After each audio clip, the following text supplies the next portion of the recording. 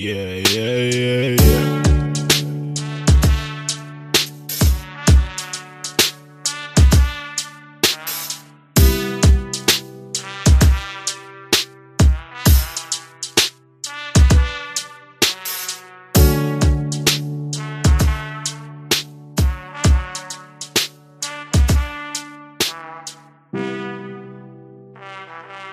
Hey guys, my name is Alex, and you're listening to the 1000 Movie Project podcast.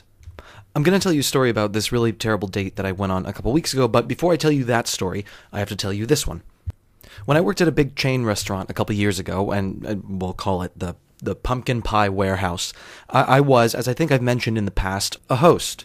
And there were a bunch of little tasks that I was supposed to juggle during my shift, but mostly, apart from cleaning the bathrooms, I was supposed to greet guests and then escort them to their table. The way it worked is that a guest would come up, they would tell the woman at the computer, whose position it was called filler, they would tell her how big their party was and whether they wanted a booth or a table. And then the filler would choose where they were going to sit, I would collect however many menus they needed, and I would escort them to that table or booth, whatever. Over the course of my 9 months working here at the Pecan Pickle Consortium, there was really only one ethical quandary that I was bumping my head against all the time. And it was rooted in the fact that I was sometimes put in a position of having to escort an overweight person, or persons, to a booth where I knew, without having to go the distance, that they would not be able to fit. And then I would have to decide on one of two unpleasant courses of action. The way it normally unfolded here at the Spaghetti Festival is I would escort them to the booth, just as they had most people who come into that restaurant request a booth. So I would walk them there, and then I would stand by while they took their seats, and then just try to look as friendly and accommodating as possible as they struggled to get seated,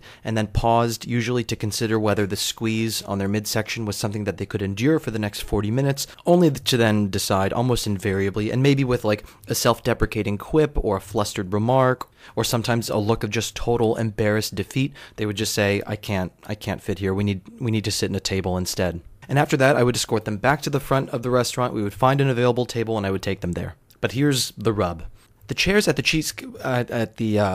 Lasagna Brigade, the chairs all have arms on them, and a person who can't fit in a booth won't likely be able to fit in one of the chairs either. So, what does this mean for the guest?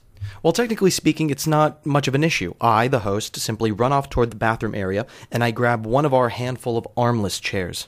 I bring that armless chair to the table, I swap it out with one of the chairs that has arms on it, and the guests can take their seat, and the dining experience can begin. So technically speaking, it's very easily resolved. It's hardly an issue at all. Emotionally, though, it's a pretty big issue, and I saw several people edging toward tears by the time I got back with an armless chair, humiliated after having been conspicuously unable to fit in two different seating arrangements, the second of which was supposed to be more spacious than the first. So, in clearer terms, the conundrum I was facing here at the Lasagna Brigade is this. Let's say that I escort a guest to a booth, as they have requested, but it turns out once we get there that they don't fit in the booth, and they look really humiliated about it. I now have to escort them to a table, to a chair, where they're also not going to fit, and where their humiliation or their anger is about to be compounded. I know, in other words, that once we get to the table, I'm going to have to take away that person's chair and replace it with an armless one. So the question is this. Do I, A, run up ahead of the guest and swap an armed chair for an armless one before they've even had to try to sit down? That would, on the one hand, save them the potential embarrassment of not being able to fit into two consecutive seats, but, bear in mind, this means that they would see me swap the chair before they've even had a chance to try sitting in it, which would probably look presumptuous on my part, this wordless acknowledgement and maybe aggrandizement of their size. They might take offense to think that I'm jumping to some cruel conclusion about what kinds of chairs can and cannot accommodate them. But, on the bright side, again, they won't have to be humiliated by publicly struggling into and finding themselves resisted by a second seating arrangement. Or, option B, would it be more flattering for the guest if I escort them to the table, wait to see them settle and struggle in the chair, and then feign surprise and tell them as cordially as possible and with a quick apology and no hullabaloo that I'll be right back with something more comfortable? Incidentally, everyone agrees that it was pretty weird that a restaurant which is famous for serving, 4-pound egregious portions of everything would not have the sort of furniture that could more easily accommodate a large guest, but anyway, it's neither here nor there. One possible solution that people have thrown at me is to just make all of the chairs in the restaurant armless. Well, here's the thing. Chairs with arms on them are considerably more comfortable for the overwhelming majority of guests. They get to lean back. They get to luxuriate. When you walk around the gingerbread courtroom and you see that virtually nobody is leaning forward with their elbows on the table, you see, oh, they're all reclined. They're leaning back. They're more comfortable. So if that's the case, then another solution, you might say, is that after a party has proven too large for a booth, I can lead them back to the waiting area for just a moment while I run to the table where they will be sitting, and I swap all of the chairs at that table for armless chairs. Then they don't have to see it happen and whatever.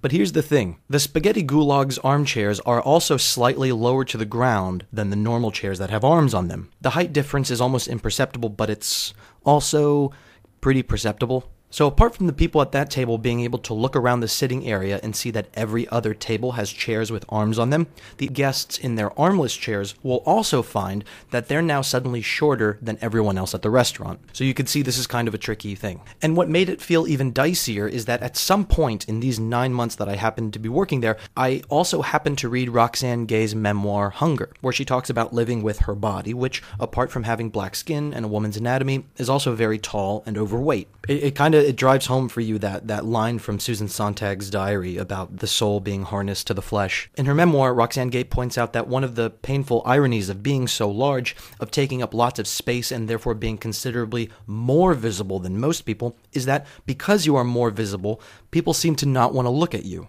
Maybe this is because they're being cruel and they're trying to show that they're repulsed by your size, or maybe it's a well-intentioned effort to not stare. Whatever the case, this phenomenon of being both exceptionally visible and kind of socially invisible ends up creating, at least for Roxane Gay, this conflicting feeling of wanting desperately to be seen, to be acknowledged, while at the same time wanting very much to disappear. She also talks about the actual physical pain of being so large, like the perpetual ache in her joints, the back, the neck, the general pain of forcing herself into public spaces that were made to accommodate smaller bodies than her own. There's even a section of the book where she talks about the special horror of visiting restaurants and how her friends will invite her out to eat somewhere, but before agreeing, she'll have to hop on Google and she'll find pictures of the bar and the sitting area and try to get a sense of whether it's the kind of place where she will be able to fit. Not even necessarily comfortably, because she kind of gives you the idea that comfort is pretty much out of the question. It's just, will she be made to look foolish? I don't mean to suggest that I was in any way the victim or the one suffering in any of these encounters. I only mean to point out that this was a formative experience, and it opened my eyes to an aspect of other people's lives that I would not otherwise have known so intimately. And so I like to think, if I can be so presumptuous, that it made me more sympathetic, more compassionate. But anyway, that's the prologue. And now, the very bad date.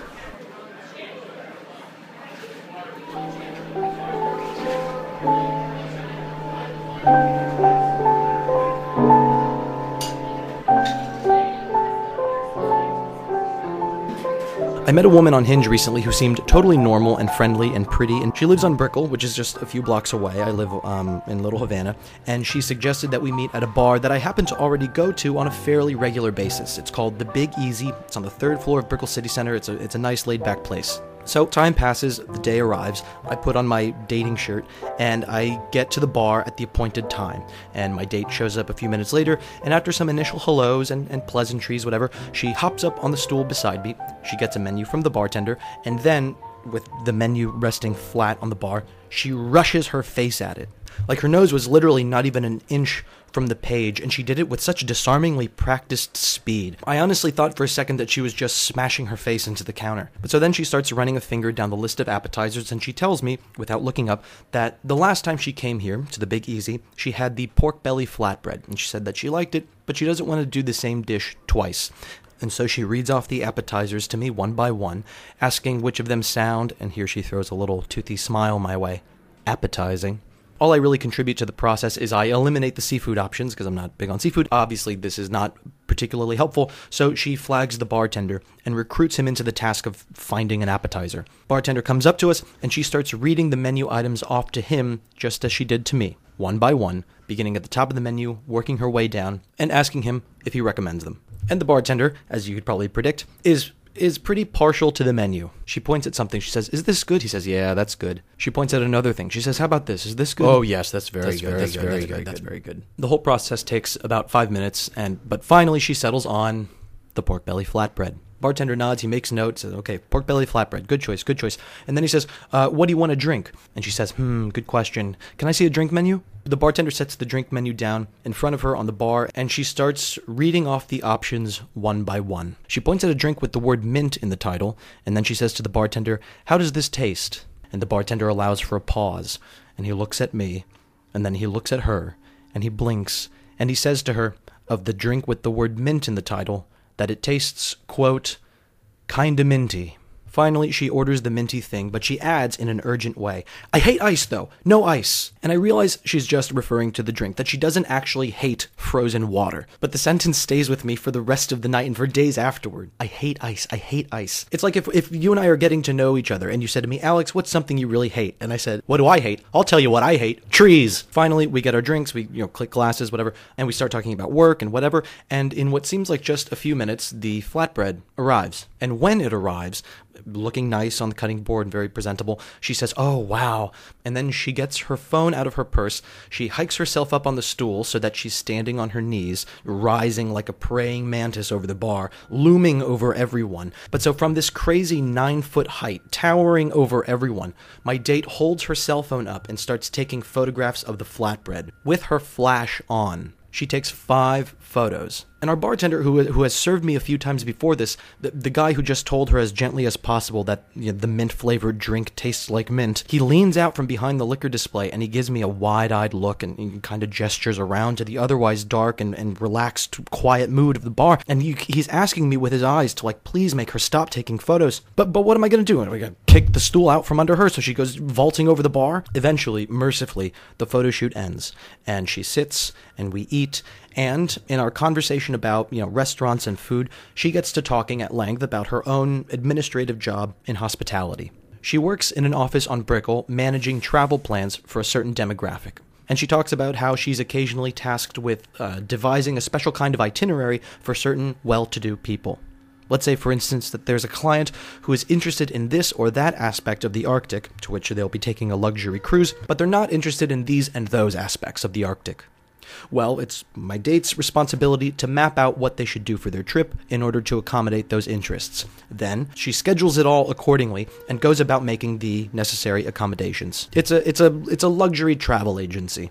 Anyways, I was asking question after question, and after a while, she kicked the ball into my court, started asking me about myself, if I travel, etc., which is a bit of a sore spot, frankly, the whole travel thing. I look on all these dating apps and I see that seemingly all of the single women in my area, in my age group, have traveled extensively. And not just to London and Berlin, the cultural hotspots with standard touristy things to do. These women are going to Bangladesh and fucking Tatooine. They've got pictures of themselves on camels and navigating sailboats and wearing chainmail. They all look cultured as fuck, and they're drinking aperitifs and chocolate with insects inside. And meanwhile, I've never left the country. And what's doubly intimidating is that apart from their having clearly already traveled extensively in their past, they talk in their profiles about wanting to do more of it. There's this prompt on Hinge's dating profile that says, I want a partner with whom I can ... and then you get to fill it out. And a disarming number of women write, I want a partner with whom I can ...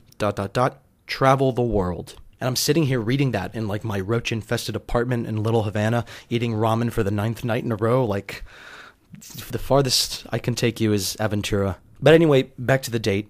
She asks if I travel, and of course I don't travel. I hardly eat. But I've been drinking at this point, and I veer the conversation back toward this one aspect of her hospitality work, what I just mentioned, about how she in her daily life finds herself tailoring people's itineraries to their interests, to their needs, and suddenly I see this kind of tenuous relationship between that experience of hospitality and my own experience in hospitality from when I worked at the place, the Swordfish Trombone. And so I recount to her what I just recounted to you a couple minutes ago about escorting larger guests to their booths, the booths where they couldn't fit, and then the conundrum about the chairs with arms versus the armless chairs. And then at one point she interrupts and she says, or you could solve the whole problem by putting a sign out front that says, no fatties. And then she grins in the most venomous, self-satisfied way. A grin that tells me this is less of a joke than a conviction. And so the date, in other words, reaches its conclusion long before we've left.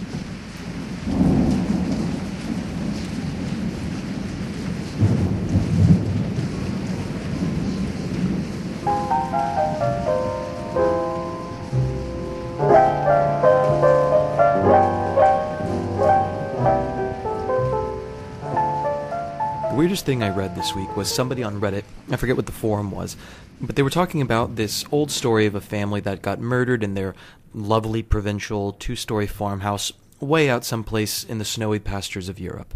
The town's name had lots of vowels and K's in it. The town itself had a couple thousand residents and was surrounded and defined by a forest that was thick and that wended its way through the layout of the place. Trees on trees and endless shrubbery seeming always to close in around a property but never quite ultimately doing so. And it was the most wealthy family of this little forest town community thing that ended up dying one night while it snowed. Story says that a couple days prior to the murders, the family's maid was complaining of paranormal shit going on in the house. She said that she could see the flames of candles bending and stretching in ways that bore little relation to the wind. Stepping out of her room for a moment and coming back, she would find that her chair had been turned away from the TV to face the window. The whole family gets murdered somehow in the middle of the night, and people say that the next morning there were footprints in the snow that came out from the surrounding woods toward the house, but none leaving back towards it, toward the trees. And neighbors collectively reported 2 nights later that the house in question, though enclosed in police tape and ostensibly devoid of life, literally stained with death and absence, they claimed that the house plumed smoke up from its chimney, thin gray tendrils looking pale and secretive under the moon, while neighbors watched from disparate houses and cowered, as if the smoke were some gloating gesture from a thing that got away. And then, of course, in all these Reddit threads, there's the story of the photographer who goes camping by himself for a few nights out in the middle of nowhere, trying to get in touch with nature, and when he comes back to civilization and develops his film, he finds that there's 1 photo per night of himself, asleep. And also there's the story you hear from every desolate part of this great nation's highway system about the lonesome late-night driver who sees a bloodied person crumpled on the side of the road, sort of pawing out toward the headlamps and crying for help. But then the mood of that story always shifts when the driver sees this person and then finds herself gripped suddenly by some intuitive and forbidding sense of fuck that shit, and so she proceeds, against her standard ethical tidings, to drive past the wounded person, to carry on toward her destination without stopping to offer help. And what happens? She gets a dozen or so yards down the road, looks in the rearview mirror, and sees the wounded person stand up from the road unscathed. In some versions of the story, you'll hear of men stepping out of the surrounding bushes with weapons, with rope, all of them just sort of watching the car drift off. Every few months, somebody goes on Reddit and asks, what's the scariest story you've ever heard? And we get the usual tales retold, all of them somehow newly creepy despite their familiarity. Maybe it's because they speak to something timeless and endlessly relevant for us.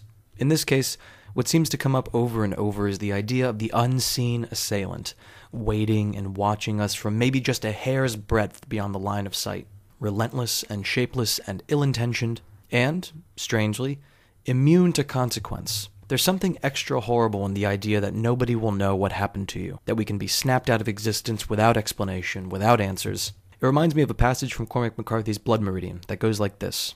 Far out on the desert to the north, dust spouts rose wobbling and augured the earth, and some said they'd heard of pilgrims borne aloft like dervishes in those mindless coils, to be dropped broken and bleeding upon the desert again, and there, perhaps, to watch the thing that had destroyed them lurch onward like some drunken djinn, and resolve itself once more into the elements from which it sprang. Out of that whirlwind no voice spoke, and the pilgrim lying in his broken bones may cry out, and in his anguish he might rage, but rage at what? And if the dried and blackened shell of him is found among the sands by travelers to come yet, who can discover the engine of his ruin?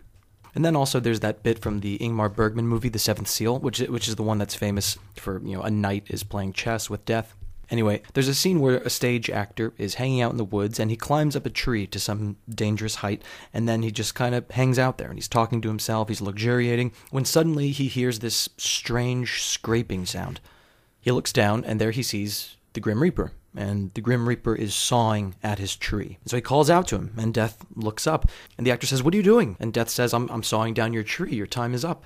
The actor says, "I don't have a time," and Death says, "Oh, you don't have a time." And of course the actor can't deny that he's mortal, and he's going to have a time of death just like everyone else, and so he says, "Well, what about my upcoming show?" Death shrugs. "Cancelled."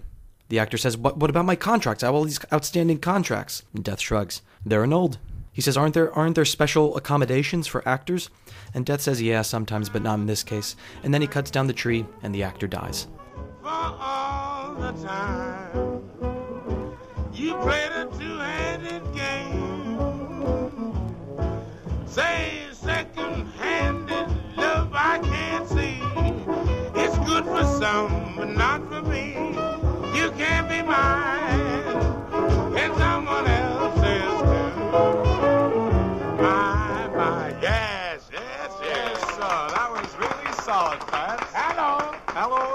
What's next on the old menu? Listen, boy, you ain't heard nothing yet. You know what? Yesterday morning, I woke up with Monday morning, and it's Monday morning. Here it comes.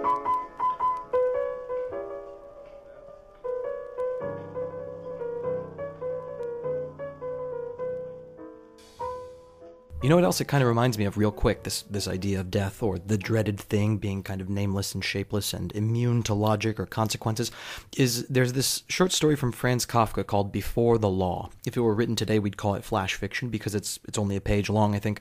It's about a guy who needs to go to the law, capital L, to see about something. We never find out what his issue is because the issue doesn't matter. The point is, he needs to speak with the law, and so he goes to the building where the law resides. He gets there, he goes into a waiting room, and there's a big, strong guard in front of a door that ostensibly leads to the law. He says to the guard, hey, I need to get in there, I need to speak with the law. And the guard says, okay, just have a seat. So the guy has a seat. Days go by. The guy goes up to the guard again. He says, when am I going to get in? And the guard says, just wait, you'll get in when it's your turn. And so the guy sits down again. Years and years go by, and the guy just keeps sitting there in the waiting room, twiddling his thumbs, no indication from anywhere that he's any closer to seeing the law today than he was when he first got here. And so eventually he starts trying to bribe the guard. He gives him his wristwatch, he gives him some cash, he gives him the wallet itself. And the guard takes these things and he says, I'm only taking these things so that you won't feel like there's anything you haven't tried. There's this famous anecdote that Burt Reynolds was once getting drunk with some famous heavyweight boxer of his day. I don't remember if it was Foreman or Frazier or who, but after the fourth or fifth drink, Reynolds gets kind of pensive for a moment and he thinks, if I took a swing at him right now and he's not expecting it, I could probably lay him out flat. And he starts kind of stroking his mustache about the thought. And the boxer sees him do this and he goes, don't do it, Bert. And Reynolds is kind of taken aback and he blinks himself out of his reverie and he goes, don't do what? And the boxer says, I know what you're thinking. Guys try it all the time. I'm telling you, don't do it. Well, here in the waiting room to get to the law, our guy starts looking at the guard in that same kind of funny way. And he's thinking, I'm gonna hit this guy, and then when he's down, I'm gonna rush past him. And the guard sees it written on the guy's face, though. He sees that the guy is getting feisty, and so he tells him, look, I'm really strong, and I know karate, whatever. He says, you're not getting past me, but even if you do, there's another door beyond this one, protected by an even stronger guard than me. And beyond that, there's another door, and another guard. And so our guy desists, and he goes back to waiting. The years continue to pass, and the man stays there waiting for his opportunity to speak with the law. He grows old in the process and eventually collapses. He's about to die on the waiting room floor, and he croaks out to the guard, what the fuck was this all about? Why can't I see the law, and why, after all these years, has nobody except me come here trying to see it? And the guard leans in low, and he shouts so that the old dying man can hear, and he says, this is a place to which no other person can gain entry. This waiting room, this portal, was created specifically for you, and now I'm going to close it.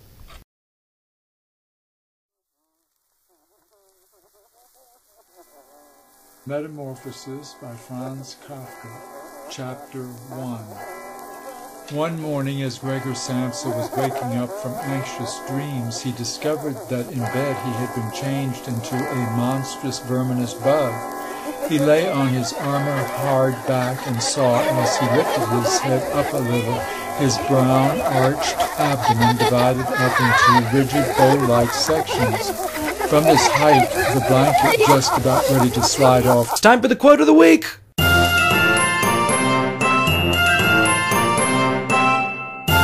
Our quote of the week comes from David Shields and his wonderful memoir/death meditation. It's a book with the brilliant title of The Thing About Life is That One Day You'll Be Dead. Shields writes the following, quote, my father has asked me to research the affordability and plausibility of cryonic suspension. He's willing to die, but he doesn't want to be dead forever. To David Shields and his father, we raise our glasses. Cheers!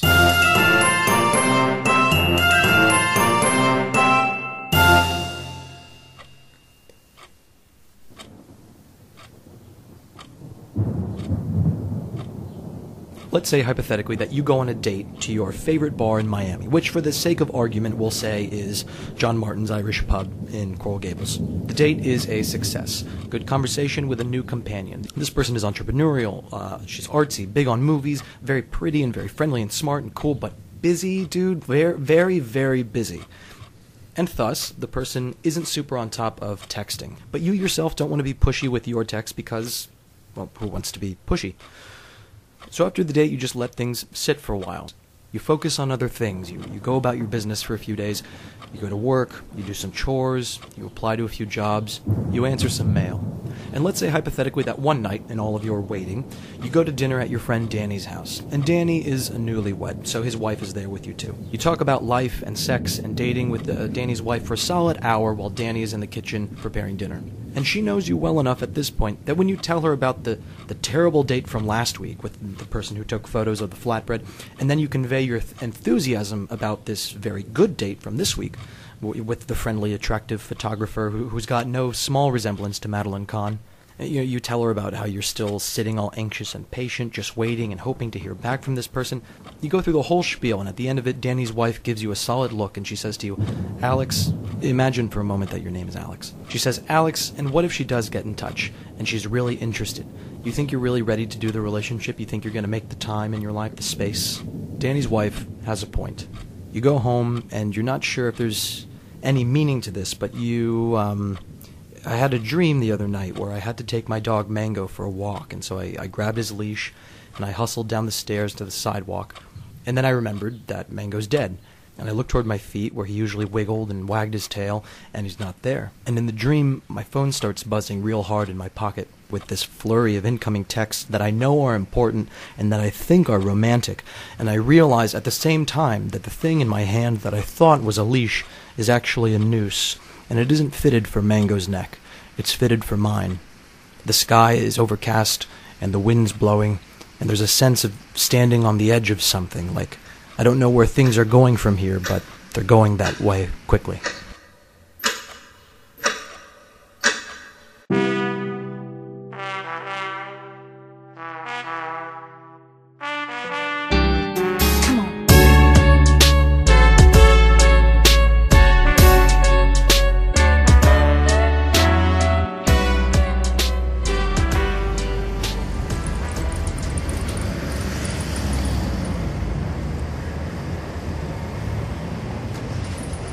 There's a woman in my neighborhood who I don't think lives on the streets necessarily, because she goes about each day with a new set of clothes.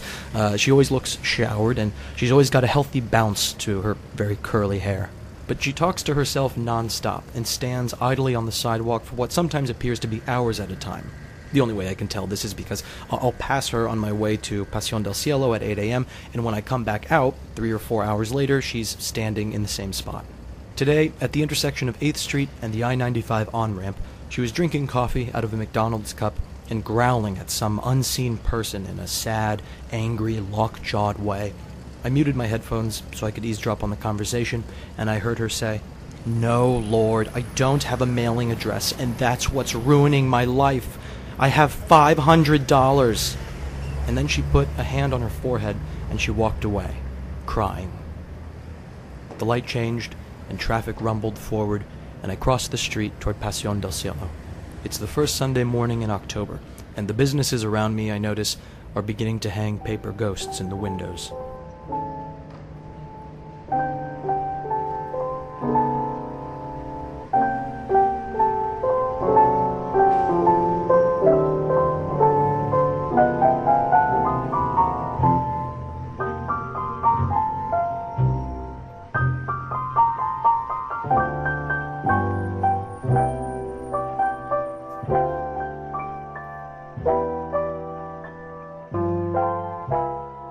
It's time again for one of my favorite segments on the 1000 Movie Project podcast. Welcome, friends, to the third installment of a segment I call David Remnick is Fucking Terrific. David Remnick is the polymathic all-aroundsman who edits The New Yorker, and also hosts their flagship podcast, the New Yorker Radio Hour. A voracious consumer of culture in its wholeness, of tech and politics and movies and music and environment, David Remnick is a model of intellectual curiosity, and, to be quite frank, a personal hero. Today's chapter in the culture cluster intellectual orgy that is David Remnick's career, we're going back to July of 2008. Leonard Cohen was still alive, The Dark Knight was just recently in theaters, and The Real Housewives was still something you could follow. In these ways and others, it was a simpler time. Barack Obama is still campaigning for the presidency, and he's being felled at every turn with questions and doubts about his nationality, his race, his agenda, his abilities, his alliances. The New Yorker, under Remnick's direction, puts a satirical cartoon on the cover that shows Barack Obama dressed, as NPR describes it, like Osama bin Laden, and his wife, Michelle Obama, is dressed on this cartoon cover in camo pants and combat boots. She's got an assault rifle slung over her back and her hair fashioned into a huge afro. She looks like a revolutionary. The two of them are bumping fists in the Oval Office while an American flag smolders in the fireplace. The cover, as you can imagine, gets people angry. But David Remnick, unbudging, defends it. He says to NPR that satire doesn't come with subtitles. In another interview, Remnick says more. He says that offended subscribers were calling his office in a huff every day, day and night, cancel my subscription, this is so offensive, cancel my subscription. And then, mounting his horse at dusk, before taking off towards still greater horizons of journalistic adventure, David Remnick put his hat on and spat his toothpick into the sand before responding, with nary a glance over his shoulder, cancel your own fucking subscription.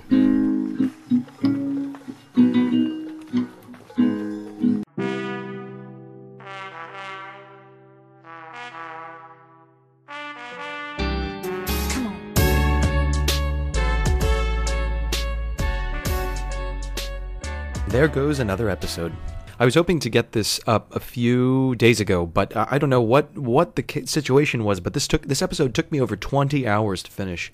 There was a lot of writing and rewriting involved, and I got this idea that, like, it's October, so I wanted to do sort of a Halloween-themed episode. Then I wanted to do 3 Halloween episodes, which I imagine will hopefully now just manifest as 2. But one of the things I most loved when I was a kid was the horror programming, but mostly the personalities that would occasionally introduce horror programming. Like, I loved Elvira, I loved The Crypt Keeper and Tales from the Crypt, I love how Hitchcock behaved while introducing shit. Even one of the more obscure ones is Jonathan Frakes when he hosted Fact or Fiction. I even really liked Forrest Whitaker in the very shortly lived UPN reboot of The Twilight Zone.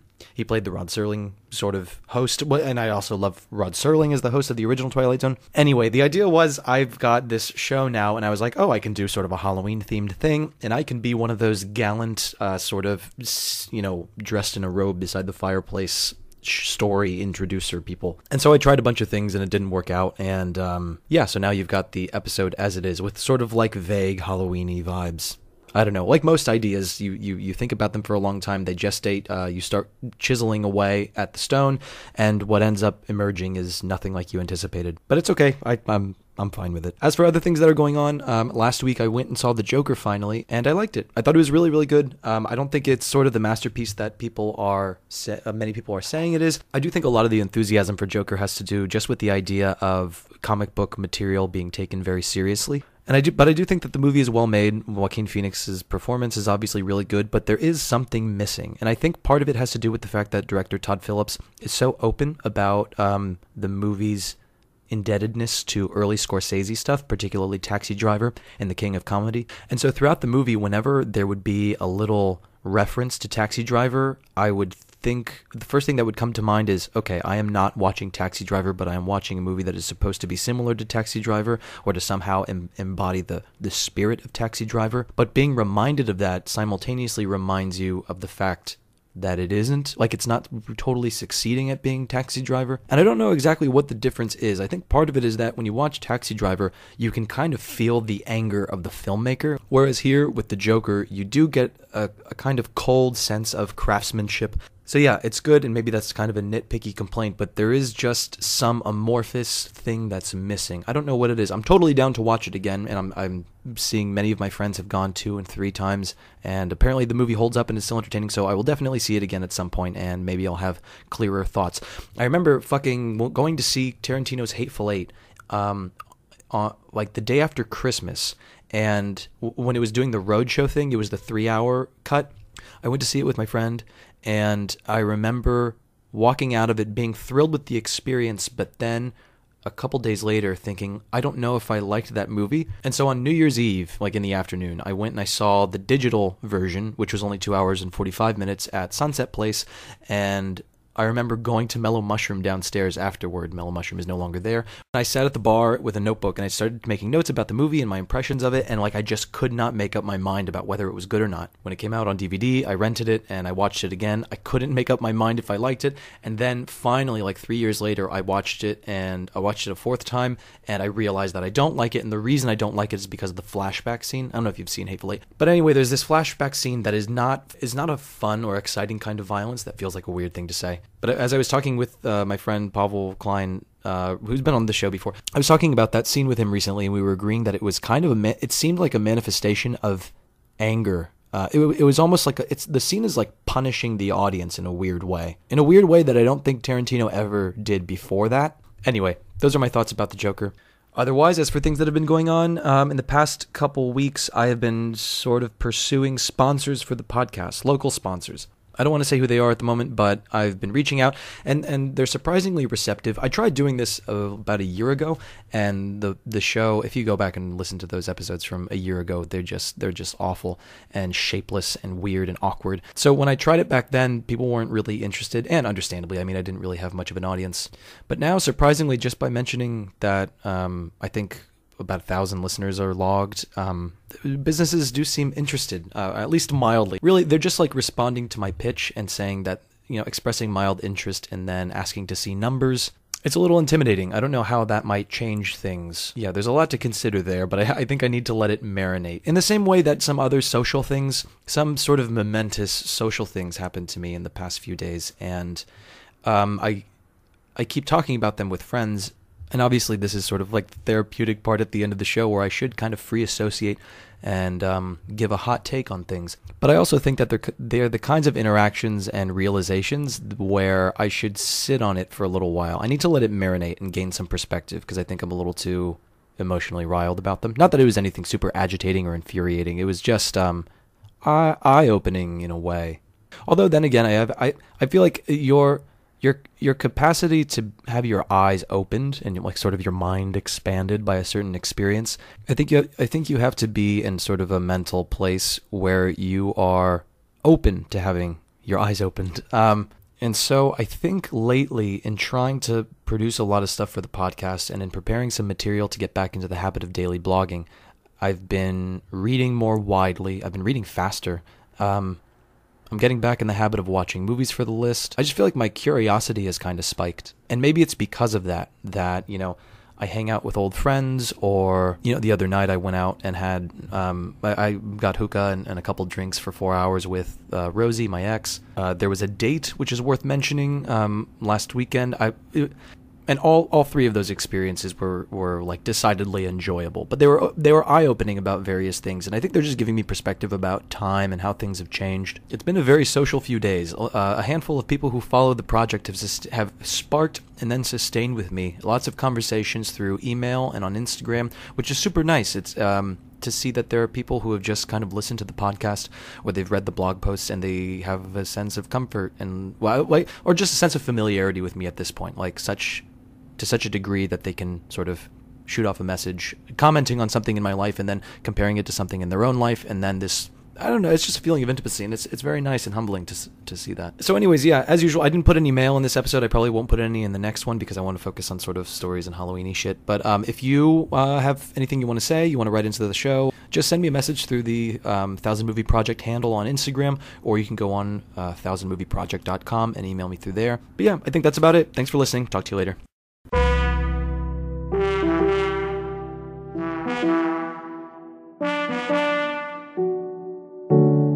You've been listening to the 1000 Movie Project podcast. If you like what you heard, make sure to follow us on Facebook, on Instagram, and to check out our blog posts every day at www.1000movieproject.com. If you'd like to support the podcast, you can always throw some money at 1000 Movie Project on PayPal or Venmo, or you can buy one of our 2 ebooks, Horny Nuns and The Ballad of Felicio Knightley, which both cost $1 and are both available on Amazon.com. And remember, while you're at it, to have a nice day.